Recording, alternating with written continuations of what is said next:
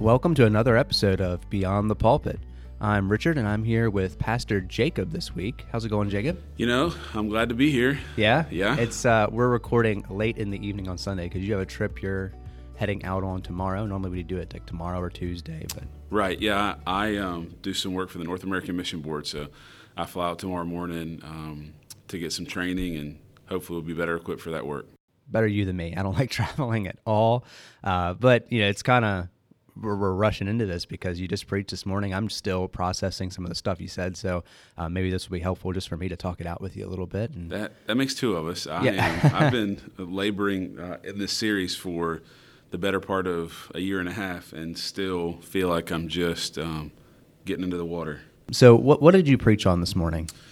So this morning, I started the series Leader on the Hill. It is a 13 to 15-week study on the Sermon on the Mount, so Matthew 5, 6, and 7, specifically focused on the words of Jesus as he delivered instruction early in his ministry. So this morning was not just an overview or an introduction, but I actually took the time to just read the entire Sermon on the Mount.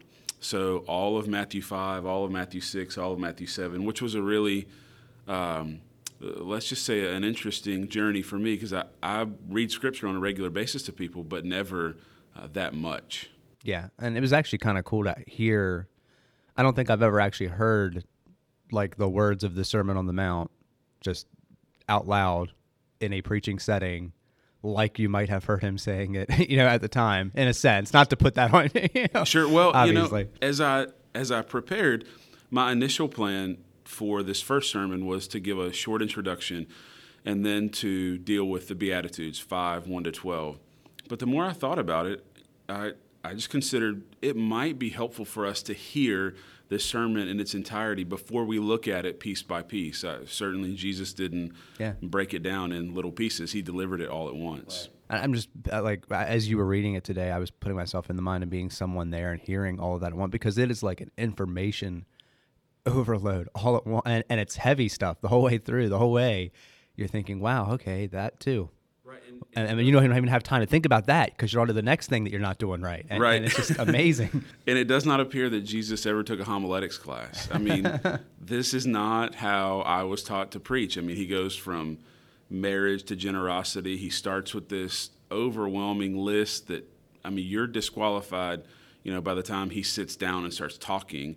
And then you finish with this stirring illustration of, well, which house are you going to build?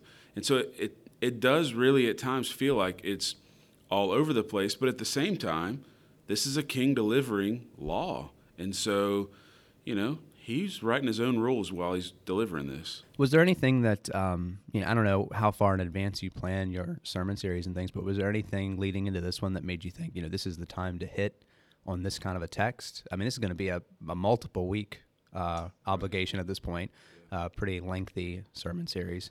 Yeah, you know, I think it was probably in early to middle 2015 that I started looking at the Sermon on the Mount. Now, a couple things were taking place culturally in the middle of 2015. The entire election cycle was starting to kick off. And so as I considered the disposition and the constitution or makeup of the church and what would take place and what would be revealed in the church over the course of those months, I considered it would be really helpful for us to hear from Jesus in the midst of putting a new leader on Capitol Hill. And so you can hear in there the real seeds of the title of the series itself, Leader on the Hill. I think it's interesting to see. I mean, like during a political season, you see a lot of speeches, like all the time, and you know, even you know, as a Christian, we hear someone preach every week, and so we're kind of accustomed to hearing that. But like the culture at large is hearing some lengthy speeches, and I think it's a cool thing to see. Well, here's how Jesus delivered one. Right, and you know, one of the things that's a sharp contrast with Jesus and the current speeches or political discourse is he did not back away from anything. Right. I mean, you know, we're in a season where people are crafting speech. They're hiring professionals to come in and help them in order to say just the right thing to elicit support and not offend. And it does not appear that Jesus had any of that in mind. It was, I'm going to deliver what is good for you, what is helpful for you, and what is glorifying for me. And come what may, I'm going to give it. And so I think we would be hard-pressed to see a present political, religious leader deliver what Jesus delivered and be standing afterwards. It'd be shocking. And I mean, obviously, Jesus was not standing long after he delivered this. I mean, there was a significant penalty for him proclaiming this new law. And, I think part of that contrast can be seen in the verse that you kind of highlighted a few times this morning. He taught as one who had authority. Like, he didn't teach as someone that was offering opinion or perspective or here's what I think we should do. He taught as someone that said, this is what we should do. Objectively, this is just objectively how things should be. Right, yeah. So I think you're referencing Matthew 7, 28 and 29. And it's interesting that the words that are chosen there, the crowd was astonished. And I don't know that is signifying conversion or regeneration. They were just amazed at what they saw. In their minds, someone who would deliver something like this was a scribe, is listed there. And this is a person who would read someone else's words. Jesus wasn't doing that. Jesus wasn't pulling from an Old Testament text. Jesus was delivering something as an authority. And when he did pull from it, he was adjusting it. In a sense, he was. You have heard it said this. He was pulling from it, but only to almost double down and that's make correct. It completely Yeah, another thing. It was almost to open up fully and help them see an even greater sense and a stronger application of the law that they had so twisted in order to fit the external demonstration of their faith. And Jesus says, no. It's actually going to go into your heart. That's what we're going to deal with. Just hearing you talk about that is putting me in mind of one of the questions that I had. And early on, you quoted somebody that was talking about the Sermon on the Mount. I can't remember who it was that you quoted. Today? So, yeah, it was like a long quote towards the beginning. Maybe you'll remember it as I'm saying this, but he mentioned about how Jesus had this departure from the eye for an eye, Old Testament law. Oh, yeah, you want to know who that was? That was actually an excerpt from The Art of Manliness. Nice. Yeah. Nice. So, I think in the sermon, I said that was a social commentator, but I mean, that would be the case. But they were profiling what they considered some of the most significant speeches in history. And they actually included that, which is interesting. They did, where Time magazine did not. And I don't agree with everything that was said there, but I thought it was fascinating that this, totally secular, non-religious entity that's teaching men how to be men considered the words of Jesus that influential. And I think the phrase they used was a radical departure from what they had considered in that time. Yeah. I guess that was one of my questions, hearing you preach through and hearing you read through the entire section. There are certain sections, and I know this isn't the case. Jesus is not opposed to God's law in any way. I get that. But when you hear him preach things, about you've heard it said, and then he quotes the Old Testament law, and then he says, but I say, and he almost adds to it or adjusts it. How does that work itself out with Jesus? He fulfilled the law, right? We know that he... Right. At no point did he break the law or anything like that.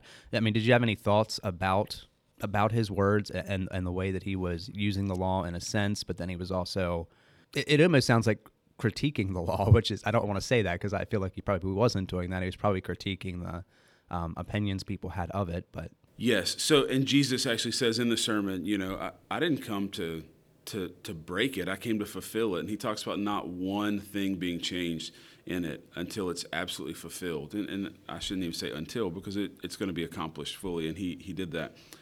I think one of the things that is so often difficult for us to grasp, like going all the way back to Exodus chapter 20, we look at the Ten Commandments, and those are all framed in a negative sense. But what's the positive aspect of that? Well, if you take each of the Ten Commandments and actually put them in a positive light, it's revelatory of who God is. It is a perfect picture of an absolute sovereign who is in control and absolutely righteous. And so it's almost as if Jesus in the Sermon on the Mount is saying, look, you've taken what was given to you in the Ten Commandments, and you've broken it down to try to fit your own life and to demonstrate your righteousness externally without ever considering the heart. Well, God's always been after the heart. He's always been after the makeup of who we are, not just the work of our hands. And I think that's what Jesus drives back to. And I think we could easily say, oh, well, he's discontinuing the law and adding something new. And I don't think that's what's happening. I think what Jesus has done is he's actually opened it up for us to see what the intent was all along. And so for a man to say, well, I've not committed adultery, but to have done so in his mind and his heart, there's a disparity in his own thought. Almost what James would say, he's a double-minded man, unstable in all his ways. And I think the difficulty, at least in Matthew 5, 6, and 7, is Jesus is talking to people who apparently are deceived. They're not able to see, yes, I have been committing murder. I have been I have not been. I think that's where Jesus was getting at. He was trying to reveal to people, this is where you actually are, and this is what my people will be. And that idea I talked about this morning of, this is a picture of a kingdom citizen. This is what God's people look like. And so this is what we measure ourselves against. And so if you want to see a perfect picture of what a person looks like that lives out Matthew 5, 6, and 7, well, you look at not a great Christian, not a mom or dad who loved the Lord, not a, Puritan. You look at Jesus himself. He's the one who fulfilled it. That's really helpful to think about it in that way. And I think hearing you say that, it kind of puts me in mind of he was almost dealing with the letter of the law and the way people had broken it down and be able to take like the specific phrases and found ways to work their will around it. And like, well, I didn't specifically violate it in this real specific way. But he's pulling on their heart and saying, yeah, but you would have if the social construct wasn't there to keep you from it, and you've done it in your heart that you would. Would you say it's fair to say that he's not, well, he definitely said he's not abolishing the law, but he's not critiquing the law. He's not making the law into this bad thing.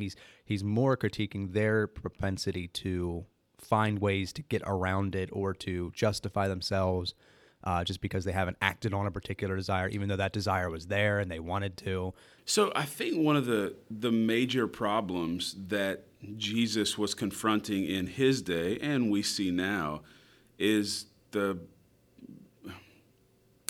we could just say moralism or the fleshing out of legalism, and the reality that Jesus had to say, do not think that I have come to abolish the law or the prophets. I have not come to abolish them, but to fulfill them. For truly I say to you, until heaven and earth pass away, not an iota, not a dot will pass from the law until all is accomplished. It was almost as if Jesus knew when he was saying this, they were going to question his authority. They were going to question, can you really say that? And so he almost offers a preemptive strike to say, don't question if I'm able to do this. Don't question if I am challenging God's law.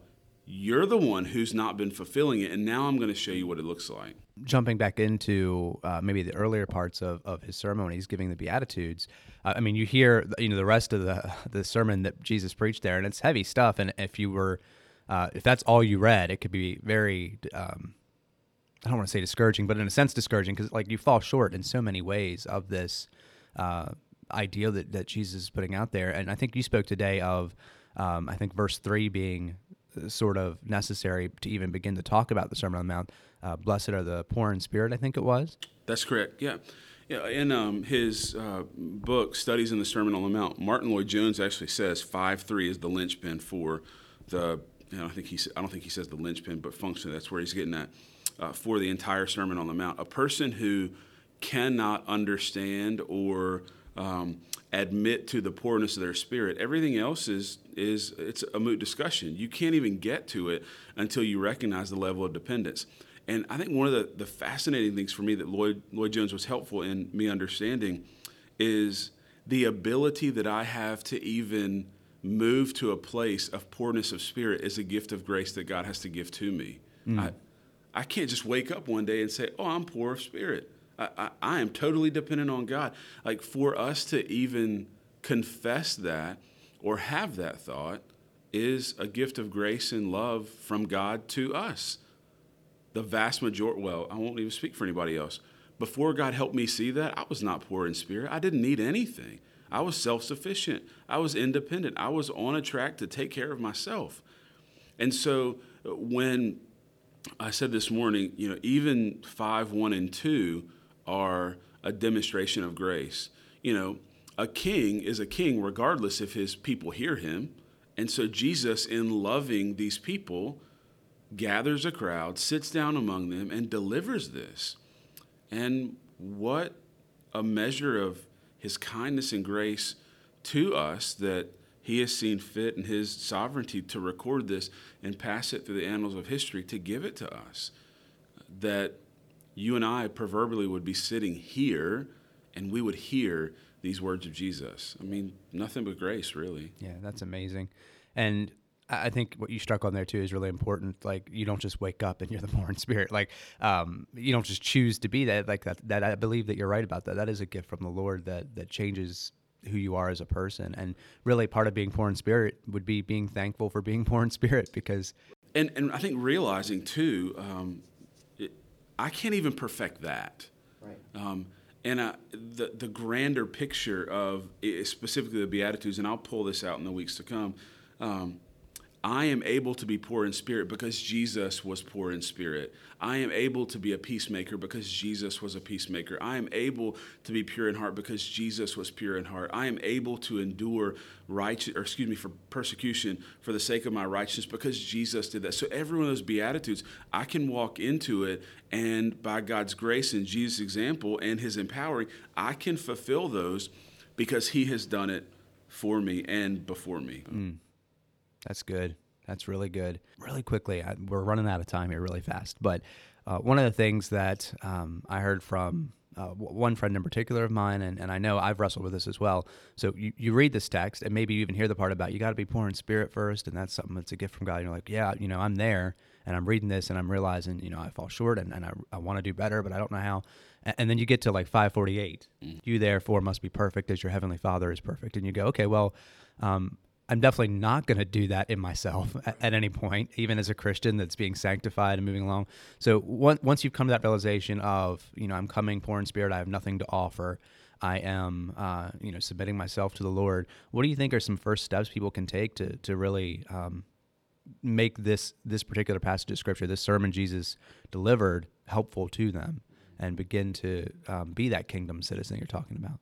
Yeah, so I think the first thing a person has to do is not just recognize the poorness of spirit, but embrace it and realize I'm rendered powerless to produce holiness in my life. So there's some great biblical examples of what that poorness of spirit looks like and then the result of it. I think about Isaiah in Isaiah chapter 6. Woe is me, I am undone. I'm a man of unclean lips. So he's before the Lord. He recognizes that there's nothing that he brings to the table. But then he says, here am I, send me. So it's as if he knows he brings nothing. But God, whatever I don't have, whatever I do have, use it as you will. I think about Gideon threshing wheat what's he doing? He's got grapes in the wheat deal, or wheat in the grape deal. I'm not sure. It's one or the other. We'll get to it.